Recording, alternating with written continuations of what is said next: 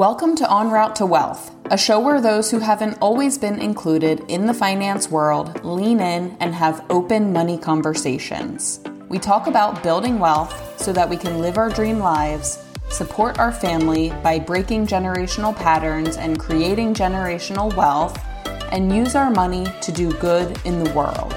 When good people have money, good things happen. We believe everyone has their own unique definition of what wealth means to them, and it's based on each person's dreams, desires, and values.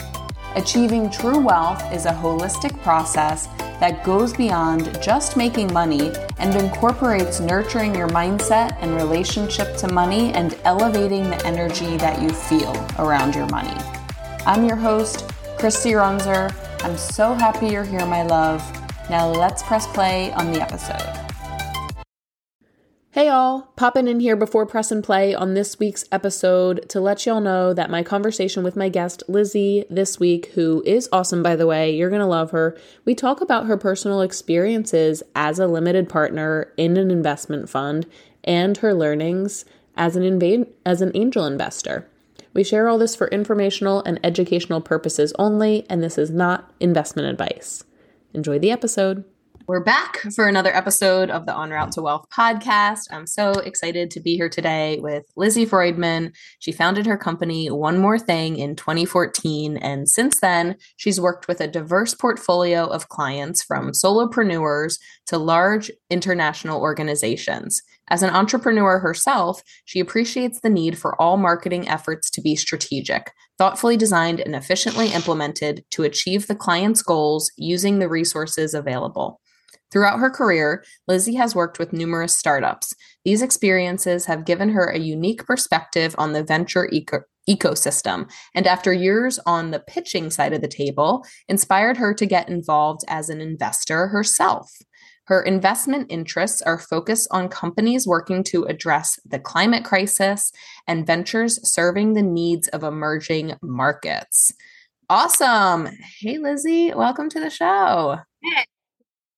I'm so excited. I'm so excited to hear about the other side of the table and being an investor, but I'm curious before we kind of dive in to hear a little bit more about your journey, your story, kind of how you've got to where you are. Share as much or as little as you want. I know that can be a loaded question, but how did you kind of get to where you are? So, I'll answer the question in two parts. One, how I got to be a person who has my own marketing business, and then also how I got to be a person who is investment oriented, but also philanthropy oriented, which I sort of feel are two sides of the same coin, and we can get to that in a minute. But from a marketing building business perspective, my dream had always been to work in the music industry. I went to Los Angeles. I did some really exciting work in the early 2000s, like 2006, 2008, with some really big bands that you'd have heard of if you'd been around, like listening to music then, bands like Fall Out Boy and Panic at the Disco. And we did a lot of experiments in the early days of monetized content. So I accidentally ended up learning a fair bit about technology because that's where we were experimenting. And then I worked at Universal Music Group in their product development department. And then I decided I wanted to go to graduate school. So I moved down to New Orleans and got an MBA at Tulane and a master's in global business at Tulane. And then I started my own company and had a couple of really interesting clients on the startup side, some with successful exits, some that decided this was not the time for them, all different stages. I really love working with small companies that are scrappy and trying to make it work. And I love working with larger companies and helping them rethink their materials for a contemporary audience. So that's a little bit about me. I have a website. If you ever want to hire me, you can totally do that. I am also a certified B Corp, although I'm about to go through my recertification process. A B Corp is a company that meets a whole bunch of requirements for ethical and socially responsible business practices. So where traditionally the model is that a publicly traded company, at least their job is to maximize shareholder value. For us, we think of maximizing stakeholder value. And, I've been talking to people who are in other generations from me, and they have very specific connotations about the word stakeholder. But so let me clarify for anybody listening that I think of a stakeholder as anybody who is impacted by the business's performance. And that can be somebody who lives in the area that the business has their headquarters and is impacted by the pollution or the traffic, or, the person who works in their cafeteria, or the person, if it's a food company, Ben & Jerry's is a B Corp, one that everyone knows. So like a stakeholder would be the person who is in charge of feeding the cows or growing the cows, and their veterinarian, and all the people that are sort of involved in making the company successful and operate the way that it does. And in a lot of ways, we're all stakeholders in many, many, many companies. And it includes, of course, the consumer and the employees and the leadership. But it's important to sort of think about how you operate as a business and what the unintended consequences might be, even if you're trying to do a good job. And what I love about the B Corp community is there's a acceptance and positive and way to attitude to embracing the unknown unknowns. Like we can't possibly have thought of everything. So we have to listen and we have to adjust accordingly. And instead of it feeling like a chore or feeling defensive, it feels like a quest to me personally. I love that. Yeah. Cause it's thinking about the impact your business is making on a bigger level, right? Like you kind of gave that example of who's a stakeholder. Cause like when I was going through, financial planning school or, whatever we're going to call it, stakeholder is someone who has ownership in the company, right? So that's who we're trying to do things for, create more profit for the owners. That's kind of like the old model, right? And this B Corp model is so fascinating because it's really being conscious about how your business is impacting everybody that it touches. Yeah. Like if you're polluting the water, that goes all the way down to so many people. It hurts the animals, it hurts people drinking it, and we now understand science well enough to know that the impact is not contained. And I really enjoy the challenge of being better every day. I love that. And I love that you went for B Corp, because I think a lot of people think you need to be a massive, publicly traded company, multi-millions of dollars to be able to do something like that. Right. But that's not the case. No, it is not the case. And perhaps that's a good segue to the conversation that brought us here today, which is the same ethos that I applied to my B Corp thing, which was I wanted to take a positive stance, even though my business is small and, it's really just me running the show most of the time. And then depending on the different projects that I'm working on, maybe I'll hire somebody for a contract, or maybe I will be given resources to manage from the client or whoever it is. But to thinking of myself as really being an agent of my own ethical path has also expanded into, first it was philanthropy, and me thinking a lot about what it meant to be a philanthropist and why the conversation around philanthropy tends to focus on foundations and people with loads and loads of cash to write, $100 million checks or whatever. And those people are great. And they're definitely philanthropists in some ways that not everybody can reach. But actually, what does it mean to be a philanthropist? So I think it means consciously giving time, resources, effort, in kind, whatever you can do, with a clear focus on what you want to see have the impact that you want to see. So whether you're a philanthropist who's really currently passionate about homelessness or hunger, childhood hunger, like being intentional about how you choose to address those issues. And again, I think philanthropy is another place where the need to listen is perhaps not highlighted them as much as it should. Mm-hmm. So, we can't know everything about how a nonprofit runs. We can't know everything about the constituents that a nonprofit serves. We have to trust that the experts who do this every day in some ways know more than we do, and be willing to take some guidance from them on how to best allocate our money. And so, like, a couple of years ago, I went through a program called EPNO, Emerging Philanthropists of New Orleans.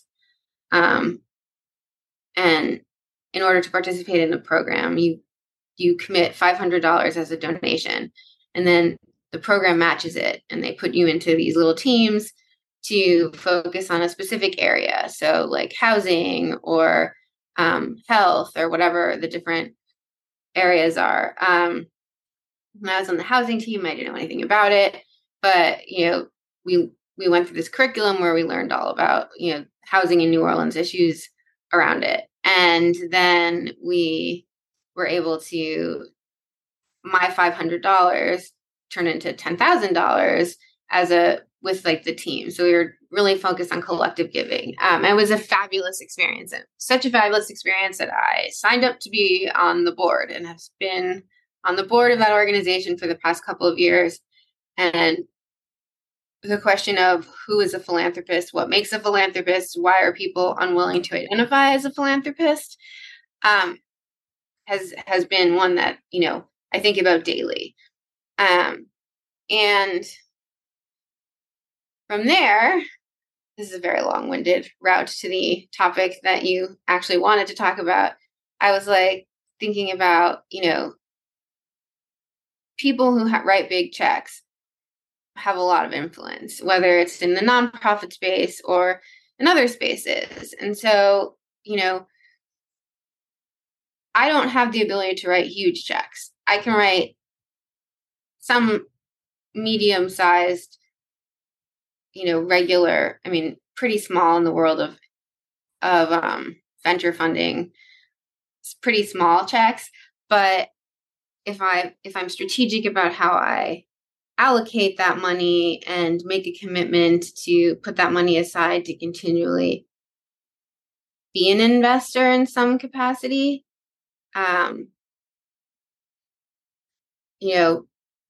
right now I am constrained by, how much money I currently bring in and how much my bills are and yada, yada. But I also hope that my limitations will, grow as I grow and develop my business more. So I decided a couple of years ago to really make that commitment.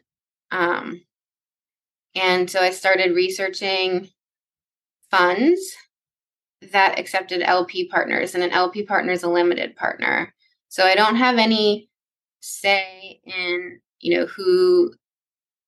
what deals get approved, but I picked a fund that was very values aligned, and I picked the W fund.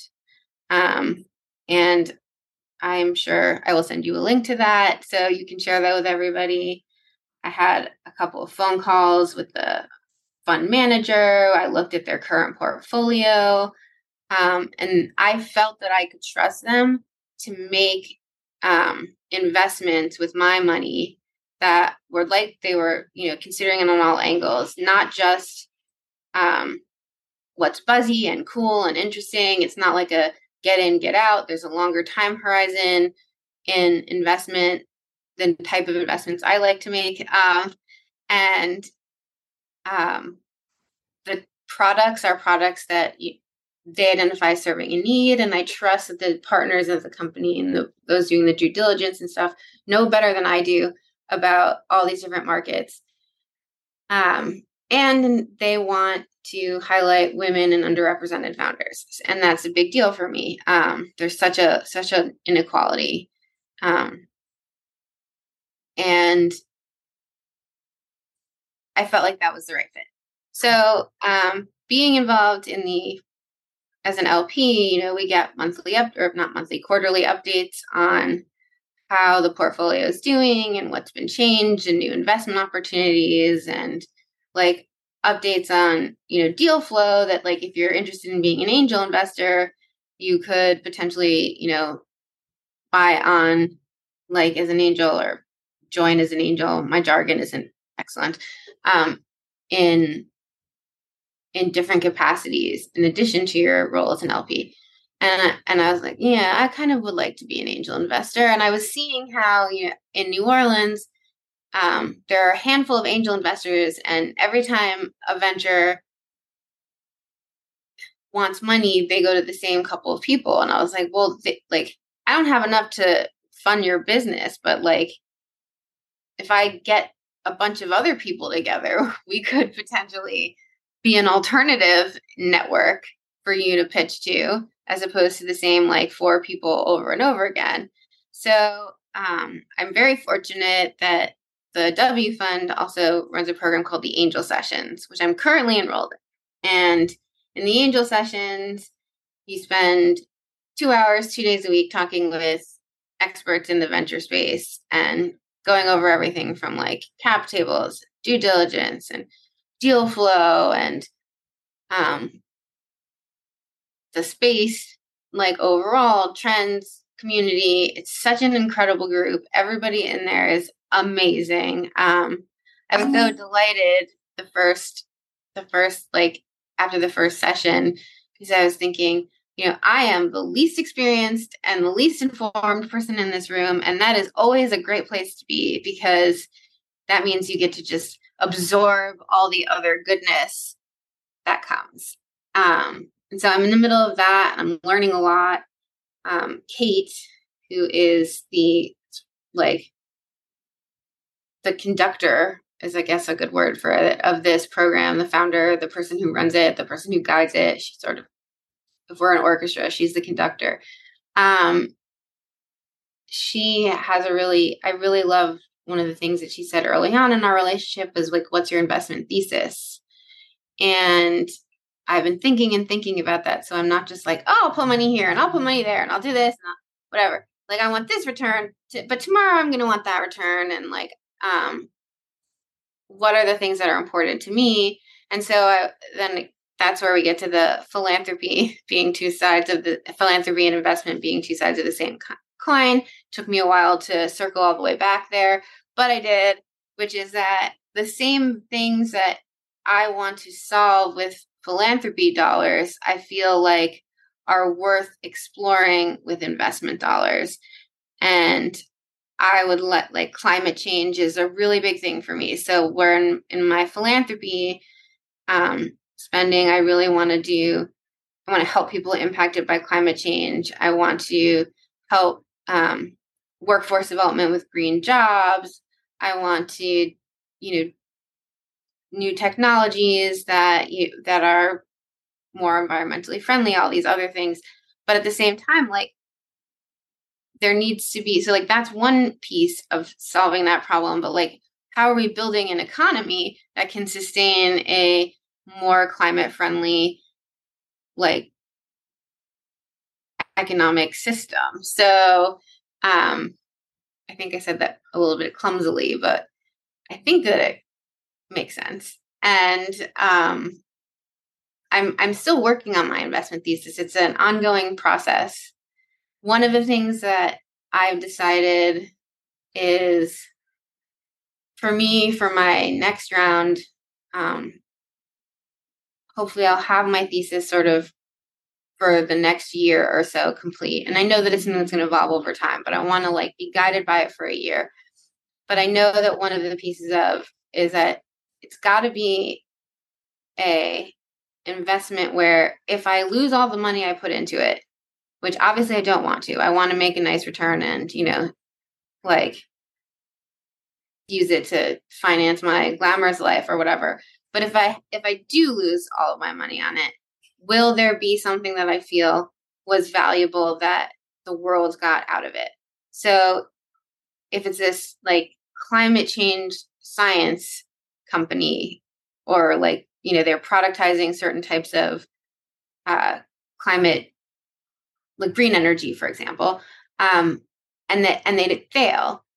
Has what we learned from that failure, can we take that and build a better solution in the future? Because the learning is in and of itself valuable.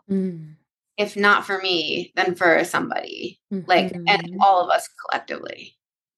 Yes. I'm loving this kind of connection you're describing between philanthropy and investing. And I see it and I resonate with it, because ultimately it's kind of, so in your example, one of your main causes is climate change, right? And so you can align with that both by the organizations that you give to and also the types of companies that you invest in, for example. So I love this idea of them being related, and I see them as related too.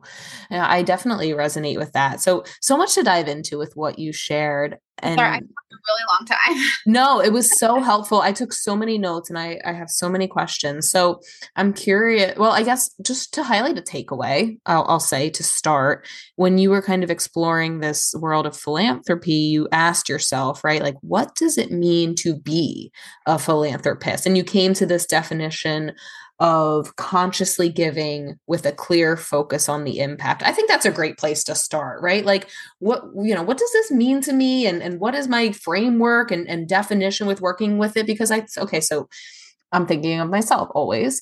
Like, I want to be just like some wealthy woman who's a philanthropist and investing in everyone's businesses. Like, I have this vision, right? But you mentioned kind of like people struggling to resonate with the term philanthropist. And I hear that because I feel like you have to have like millions to be a philanthropist, right? So I guess for those of us who aren't like multimillionaires yet, right, but are interested in this philanthropy, that is like the hardest word to pronounce if you say it a lot of times, philanthropy space, right? Like, any tips around kind of like maybe where we can dive in, and maybe it's just kind of asking yourself that question to start and seeing what that looks like for you.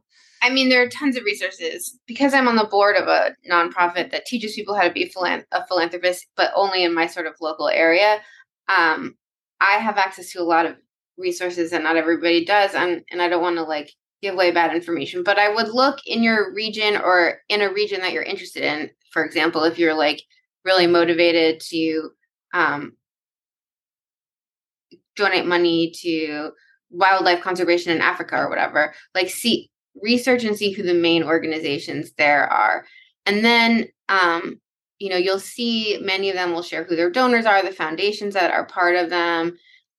There may be individuals. There may also be groups. Giving circles are a big thing where everybody contributes a certain amount of money, and then you can feel like you've given more because collectively, like, we give together so we can give more. And I would also, look around you and see, you can easily identify a million needs if you like during your day and feel the ones that you feel like, I want to put a little bit of energy and thoughtfulness into this.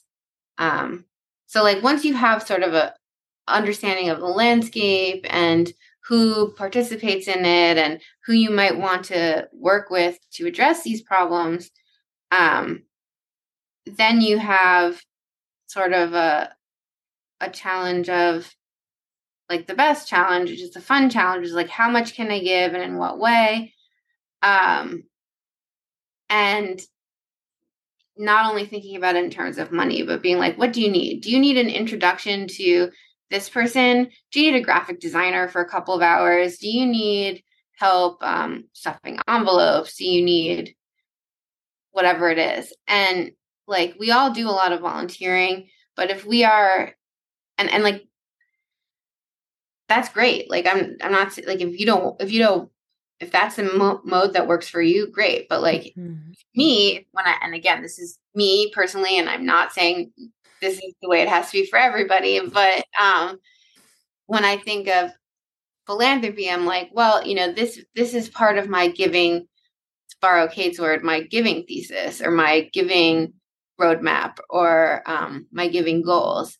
And so if I'm volunteering for a couple of hours because I don't have like expendable income or to donate, it feels like it is furthering my philanthropy goals because it's part of my philosophy. Yeah, you can do time, you can do money, you can do both. Wherever you are on your journey, it's just about showing up for that cause. And do you just reach out directly to the organization and just say like, hey, how can I help? Or how do you kind of get connected? Yeah, more or less. I mean, that's just sort of my mode in life is just to be like, hello, what do you need? Yeah. Good way to be. And right now, things are a little bit different just because I am on the board, which puts me in a slightly different position. However, I do think the needs are so great, right? Like whether it's like animal shelters who need fosters for dog parents or blankets or dog food. Like if you will pay attention, you're going to be inundated with the type of like requests and the different ways you can participate. And that's one of the reasons I think that it is helpful to have a thesis or a goal or whatever, even if it's like for the next quarter, my goal is to work on hunger in my community or animals in my community or, getting out the vote or whatever it is. And you will find things. And, if anybody wants to, I like this, I do this all the time. I always say, just send me an email. And yes, please send me an email if you have questions about how to find things in your local area or you need some thought around it. But I will not be able to answer your email until like the middle or end of January at this point. I am booked. But yes, feel free to do that because I do feel like it's an important thing and there's nothing wrong with learning and asking. Yeah. Do you just go on Google for the most part, or are there any databases or things you would recommend? But yeah, I mean, if you want to verify like GuideStar is one, but 5-star? GuideStar, I'll send you a link. It's like a charity navigator. But there's probably some kind of foundation in your neck of the woods. They probably do philanthropy programs. Okay. I'll find that. Yeah, I didn't think to look up the foundations or anything like that. Yeah, I'll get you some resources. But you want like you don't want to like talk to the Rockefeller Foundation because they're sort of a self-contained thing. You want to talk to something that's like working within a space. Aligned with your goals, vision. Yeah, you're not trying to get, unless you are trying to get a job at like the Rockefeller Foundation or whatever. But like, so an organization I work a lot with, it's called the Greater New Orleans Foundation or GNOF. And they do, they're very visible in my community. They have a thing called like Give NOLA Day, where all the local nonprofits do a bunch of promotion and there's like awards if you get a donation every hour of the day. Ran the Rock Around the Clock award for like with a bonus couple $100 or whatever it is. And so the whole city gets involved in like promoting and it raises awareness of individual nonprofits in the community. But then because everybody in the community is participating in it, people outside the community start being like, what is going on over there? So there's just a lot, churches and synagogues and mosques and like even like humanist organizations tend to be connected to people who are in need.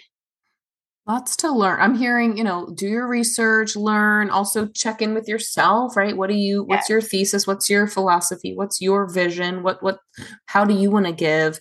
And start there. And even dedicate, I love like a month at a time because I get so overwhelmed. I'm like, but I want to do this. I want to do this. And then it's like, you do nothing because you're just in your head. And so it's like, pick something, do some research on it, connect with some people, focus on it for a month, have some learnings. You can go from there. I would be actually really shocked. Like astonished if somebody like said, okay, I'm going to do research and I'm going to do this for 1 month and then I'm going to do all my research again. And for my next month, like I'm going to go from hunger and then next month I'm going to do animal rescue or whatever. Yeah. I would be astonished if in the initial round of research you did to find that one thing, you didn't also get a ton of exposure to a million other things. Because once you are plugged in, you will hear so much. You will start talking to people who are, because nonprofit leaders, whether they are in education or clean air or, workers' rights or whatever, they all need similar types of support from an infrastructure perspective. Like they need email lists and they need ways to process their payments and all these other things. And some of the major like foundations that will also run something called fiscal sponsorships, which is a whole different conversation, will provide those kinds of resources to nonprofits. And so like if you know a person at the place that like handles yes, you can use our payment processing software, you won't get access to like every person in that community if you show up to those events, right? Like it's going to be a lot easier than you think. Right. Basically, once you start, like it's there's endless amounts of people needing help. And even if you're on one cause, that can go in so many different directions. Yeah. I have a friend called Cece, and I'll send you a link to the work she's done. She's done a really fabulous job of organizing a giving circle. Yes. And I will see if I can get a link for her, and then maybe you can include it in the show notes for this as like a blueprint of what you might want to people might want to aspire to. Yeah, the giving circle's a really neat way to kind of get your foot in the door. I love that. Amazing. Okay, so we have the philanthropy piece. Let's talk about being an investor, because that's freaking badass. So for those who don't know, what is being an LP in a fund? The limited partner means I write some checks and then give them to, in this case, Kate, who, collects my money and the money that the fund has and looks at a million billion proposals and says, these are the ones that are aligned with what people in our fund care about, and like for me, that's like women and underrepresented founders and like, but that could be anything. It can be like people who work, we're a fund that invests on like applications for Salesforce, or like people who live in the like sub-Saharan Africa, or people, it's like there are a million different types of funds, and you just need to think about which ones are the ones that like you feel have the most impact to you, and maybe and like also what impact means to you. So like I said, I shared that one of my investment thesis pieces is going to be, even if I lose all my money, did I or the world gain knowledge from it?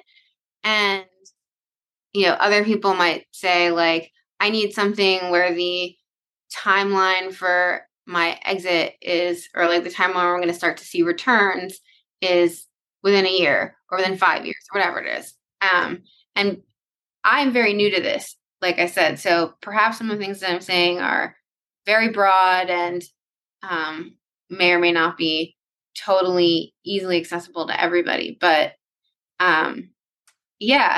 think about what it is that you want and how you want to make money off of this, and what additional value being like owning the title of investor creates for you, and then look for those opportunities or create them.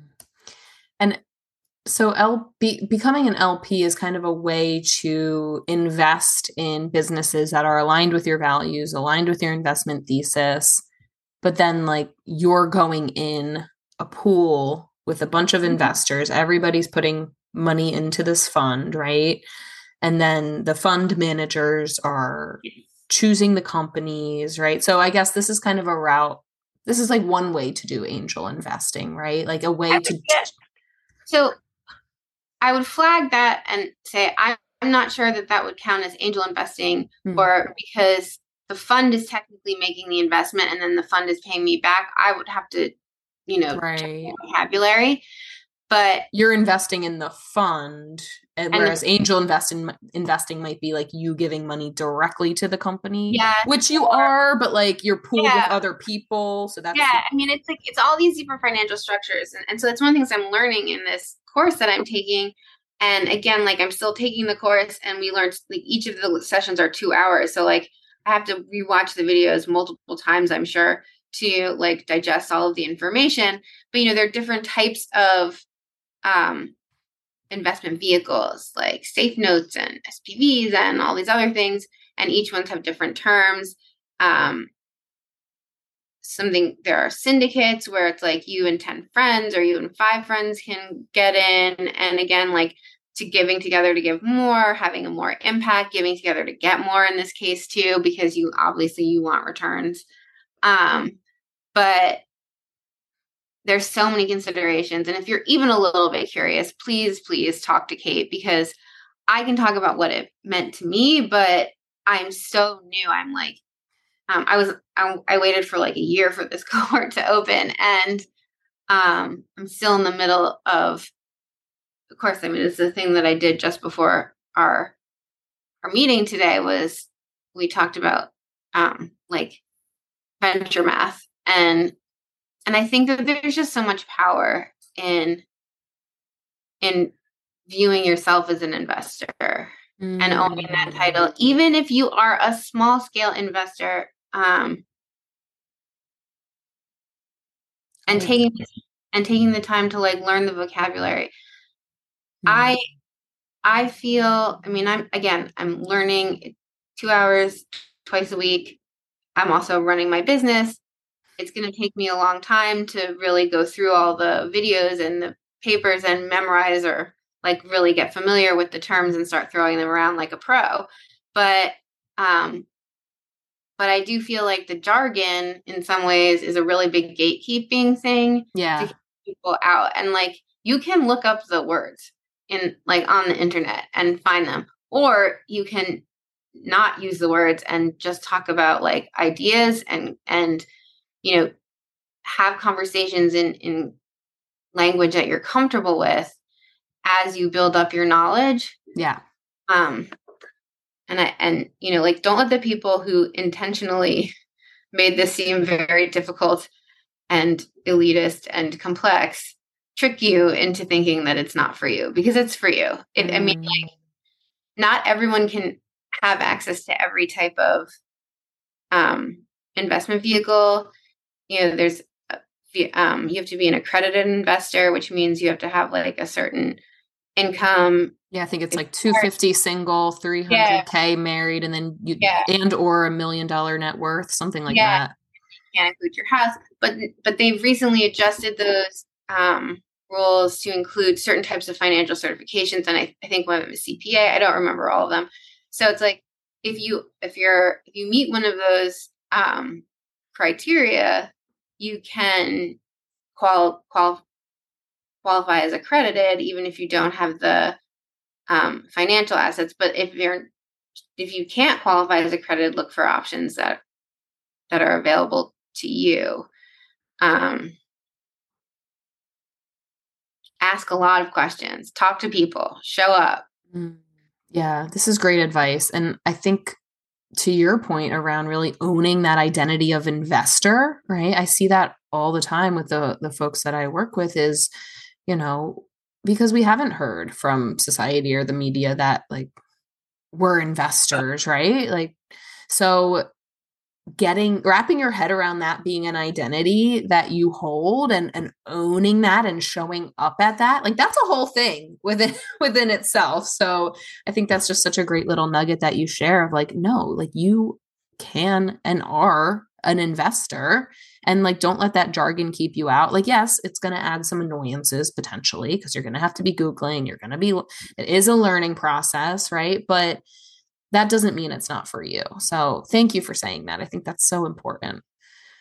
I mean, and now there's like crowdfunding stuff. And so you can like make a $200 investment in like a startup you believe in. like you can do that and you're still an investor.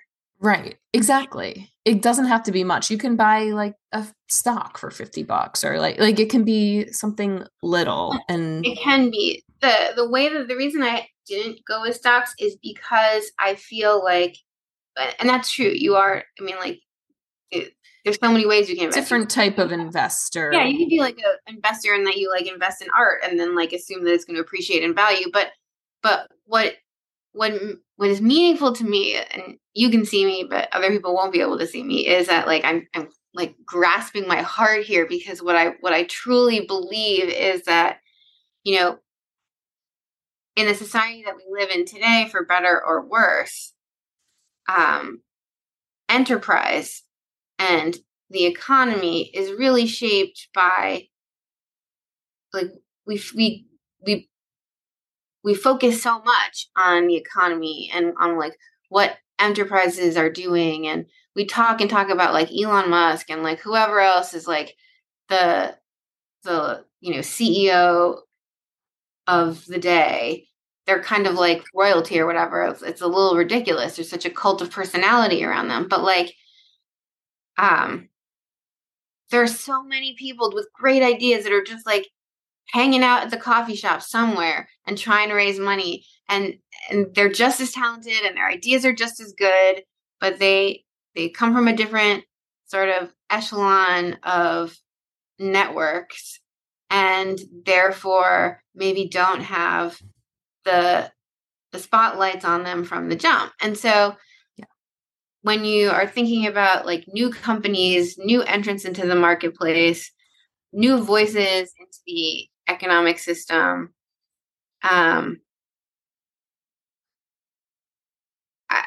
capitalism is a complicated thing, but we and you know,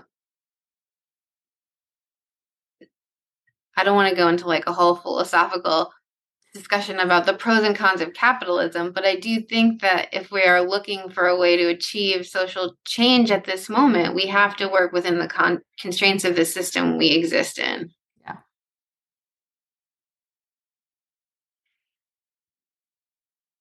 I think that's the end of that thought. Yeah, no, it makes sense, right? And I think that's a great way to do it, is just instead of all of our investment dollars going into companies that are owned by white men or follow certain like non-environmentally friendly procedures or whatever, right? Kind of how we've done business thus far, which is, in my views, like focusing on profit and not people, and you know, just really only caring about the money and not the bigger impact, right? And so we can make that change within our kind of constraints of how the system is set up, just by, instead of putting money towards those companies that it's always gone to, right, we can put our money, and if we're all doing it together and collectively forming some massive giving circle or massive investing circle, right, we can reallocate those dollars to the founders, the companies, the causes that are going to make the change that we want to see. And that's what I get freaking fired up about. Yeah. I mean, and it like massive is great, but even if it's just like community and it's totally, it can be like small. You're giving multiple people a chance who wouldn't have that chance otherwise. Mm-hmm. And, you know, if it succeeds, you get money back and you get profit. So like everybody wins. Win, win, win. Yeah. And I'm not like, I don't want like, I never ever like want to say like, yes, just write a check. Obviously, do your due diligence, find the right people, check to see what you can afford, look into comparables, do whatever you can do to make sure that like this meets your needs in terms of the timeline of when a return could be expected, how much you'd be willing to lose, how much you'd be willing to, you know, how frequently you'd be willing to donate, because maybe you want to be in a vehicle that doesn't require a huge check up front, but can be smaller checks as part throughout the year. And, you know, I definitely don't want to say like, throw caution to the wind. It's a party. But yeah, be cautious, be careful, be smart, talk to financial advisors, talk to, you know, whoever you need to talk to. But that doesn't like erase your power. Right. Be smart and savvy while also being conscious and Yeah. making the impact in the way you want to on what, and I love how you said it doesn't have to be massive. That's so true, right? Like it can be on whatever scale is right for you right now, and it can grow and you can inspire others. So there will be a ripple effect, you know what I mean? But you can definitely start small with it. Yeah, I love that. And I'm curious. So you're an LP in a fund, right? And you're doing that, but then in your work in the program or and you're learning about other investment opportunities, then is that kind of separate from the fund, just like different types Um, of investments or yes and no. I mean, like the community that is running this angel sessions thing, um, is the same community that runs the W Fund, which is like I picked the W Fund partially because of their focus on like sort of becoming more bringing more types of investors to the table, but also um, it's like it creates more of an ecosystem and more avenues for impact. And then okay, so like, you know, you're a limited partner in a fund, so you put your investment into that fund and that's okay, generating a return, but then you're also kind of like learning about other types of angel investments as well. So like, is that in addition to the fund or is so that for me it is. It's going to okay? be, but that's me. That's like not everybody, and not everybody will meet the accredited investor standards. So And do you have to be accredited to do just angel investing in general or just or LP or both? that's a good question. I think it depends On the vehicle, on the probably. vehicle. Yeah. On the vehicle. The investment vehicle for those of you Let who are me. like, what vehicle? I will try to find you the right information. AngelList is a good resource. It's sort of the platform on which they collect payments and update us and for um, the W Fund. But as an LP, yes, that's one to answer the question without needing to do a bunch of googly things is I'm an LP in the W Fund. However, while I love that and I'm glad that I am that, um, I do want to see if there are ways where I can be involved in an angel investor on a pretty small scale, probably as part of a group or whatever, um, in a more direct way. Partially because I think I love working with founders and startups, and sometimes when you even if you can't fund a startup, you can offer them help in this way or that way, and it gives you a little more personal connection. And um, if you want, like you can always, like, people will always take money and be like, if you just want to give me your money and never talk to me again, that's okay. Mm, But we'll take it. yeah, but not everybody is like, some people will be like, if you'd like to give me your money and like show up for lunch every couple of weeks and hear about what our problems are, or um, do you know somebody who makes ergonomic chairs, because we're thinking that might be a good business development partner. I thought of ergonomic chairs because I'm sitting in one, and it's like, you may know somebody, and there's that opportunity, which is cool. Yeah, you never know how it could look, what it, there's different ways that you can structure it. Yeah. I'm just like there's so much. There's Yeah, and so much. I'm gonna, when this is live, I'm going to send it to Kate and be like, just FYI, I did this. I hope I didn't tell anyone anything wrong and give like lie. Um, so I No, we were just kind of doing the basics too, like an overview. We're kind of overviewing this world of investing in yeah, philanthropy, I think is the and theme I'm pulling from this. yeah, I mean, and what I want people to know is like I'm still learning, right? But I'm learning with the intention of being involved in this space, and Mm, I don't pretend to be an expert. So like if I say something and it seems incorrect to you, listener, double check it. And like, don't think I'm telling it to you because I want you to believe that that's what's correct, or I want you to believe that that's correct because I get some value out of you being correct. I'm sharing where I am today, and it's an ongoing learning experience. And if we did this in a year, I'd have much more jargon I could throw around and give you a much more detailed primer, but we'll have to do a part 2. And but it's beautiful where you're at, right? Like you're demonstrating an example of somebody who it's important to invest. It's important to give back.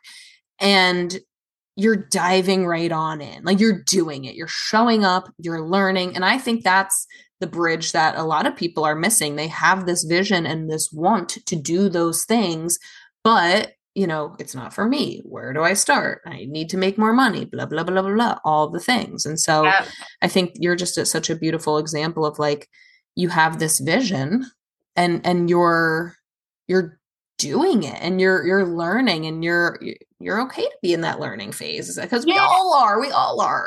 Yeah. I mean, one thing that's always interesting to me is, I know that I'm wrong a lot. Right. So like, who isn't? Come on now. I use words incorrectly, or I guess things wrong, but like I'm not wrong all the time. And when it comes to like the things that are important to me, I'm right more often than I'm wrong. But I also understand that like being wrong is part of learning. Anything, whether it's like driving a car or riding a bike or learning to play the piano, you practice and then you get good at it. And so like, I'm sort of glad that like, maybe I will be wrong about a few things in this interview because we don't often get to see the practice stage of things. So here I am practicing, talking about investing and being an investor and like, I mean, I might be wrong about stuff, but that's okay because I'm practicing and eventually I'm going to get better at it. And so when you're trying and if you use the word wrong or you like misspeak or refer to something incorrectly or make a bad decision and lose a bunch of money or whatever, like it happens. You're practicing, but that doesn't make you less of an investor. No. There's always more to learn. We're all practicing. Life is just a giant like practice. Yeah. And we often don't show the practice. And we don't. It happens behind the scenes. And like you also just talking to you, like people are going to hear you and be like, what do you mean you're like, you know so much. Like I'm over here like, what? I'm just hearing about this for the first time. So it's like, it's all relative too. And we're all learning. And so I say that to say like, wherever you are on your journey, like, embrace it, talk about where you are to other people. Even if you're saying like, this is my very first time I've had a conversation about investing. Cause the space isn't, going to make room for you. You have to force it, you got to get on in there. Yeah. Like the door isn't going to magically open. You got to like pound on it. Even if you feel like you don't belong in the room, like just get in there. Yeah. I mean, I'm a financial planner. I've got all the like licenses and designations, but I don't know about angel investing. That's something that I want to learn about. That's why I'm asking you, like, what are you doing? How do I get in? Because I don't know any of this. Talk to Kate tomorrow. I mean, like she's the best. So yeah, I'll write an intro as soon as I'm done with this. Amazing. Thank you so much, Lizzie. This is so helpful for anybody out there who just wants to get into investing in, we'll call it a more non-traditional way, I guess. I think the traditional way we think of is like invest in your retirement account, right? Or, however we want to call it. But anyone interested in kind of like investing in that type of way or increasing their giving and their philanthropy, like this has been a great conversation for just kind of like where to get started and know that like, no matter where you are, now is the time. The time is great. Like you don't have to wait till you're at like some magical place to do it. Right. Yeah. And I would also say that, think about who you want to be as a business person in the world. And investing in retirement is definitely a financially responsible thing to do. Yeah, I don't hate on that. Like, I love a good retirement account. Everybody needs to do that. But, like, it isn't something that can meaningfully impact the way you show up in your work every day. I mean, I guess it could, but for me, it wouldn't. However, if I am, investing in this technology or that technology, I'm suddenly more curious about it. And it makes me want to do business with other people in that space. And I want other people in that space to know that I'm an investor in, widgets of this kind or whatever, because it does change the way people perceive you. So there are like optical benefits to it as a business person, in addition to like ethical benefits and financial benefits, hopefully, when you get your returns. Yes, let's get those returns. And yeah, like let's invest in good companies too. We can do it all. Yeah. I love it. Lizzie, thank you so much. This has been so helpful. I have so many notes. I'm like I have some homework to do for those who want to connect or follow along or get in touch. What's the best way for people to connect? Email me. And you have my email. Do you want me to say it? I'll say it. It's Lizzie.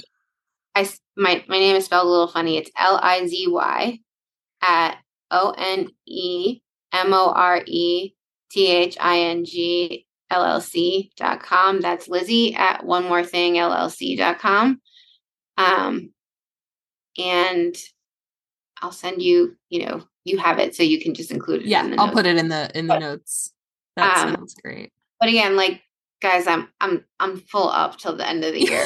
Don't expect a response anytime soon, basically. And I really, really want to respond. And maybe I will if I'm like in line somewhere and have checking my email. But my email list is so long right now. I hate unanswered questions. So like, I really want to give you a response. Email and be okay with a wait time is what I'm hearing. Or on LinkedIn. LinkedIn. I'm like hit and miss on how often I check. Sometimes it's like several times a day. Sometimes it's once a week. Sometimes it's once every 3 weeks. I haven't been on my LinkedIn in years. I need to get on. It's really good. It's really, you can learn a lot, and it's a good tool. Yeah. So yeah, I like LinkedIn. It's also really easy to point people in the right direction in LinkedIn, because like you're already there. So you can say like, talk to this person, or like, here's a group or whatever. So yeah, those are probably the best ways to find me. Awesome. I would have said Twitter a couple of months ago, maybe, but not anymore. Not so much. Yeah. Yeah. I don't have Twitter either. But I used to use it all the time, and it's been great. And there are some really interesting investors on Twitter that you can follow that will share their investment journey and how they, and it's the best listening tool I've found, but it's buggy, and it's also like just an unpleasant place to be at the moment. So for me personally, not Twitter, but yeah, you can set up an account and don't ever post from it and listen to people. Just read. Yeah. Yeah. It's a good little tip. Awesome. Lizzie, you rock. Thank you so much for sharing your knowledge, your tips, your insight. It was so helpful. Really appreciate it. Thank you for having me. This is really fun and interesting. And a step outside of my comfort zone, I guess, because I've never done this before. So, well, you freaking did amazing. So keep on going, girl. Got it. Thanks so much for listening. As a reminder, this content is for educational and informational purposes only and is not financial, legal, or tax advice. If you loved this episode, please rate and review the show so we can reach more people and create more millionaires together. Connect with me on Instagram. My handle is @Kristy, KRISTY_Runzer, RUNZER, and DM me with your thoughts and questions. Until next time, my love.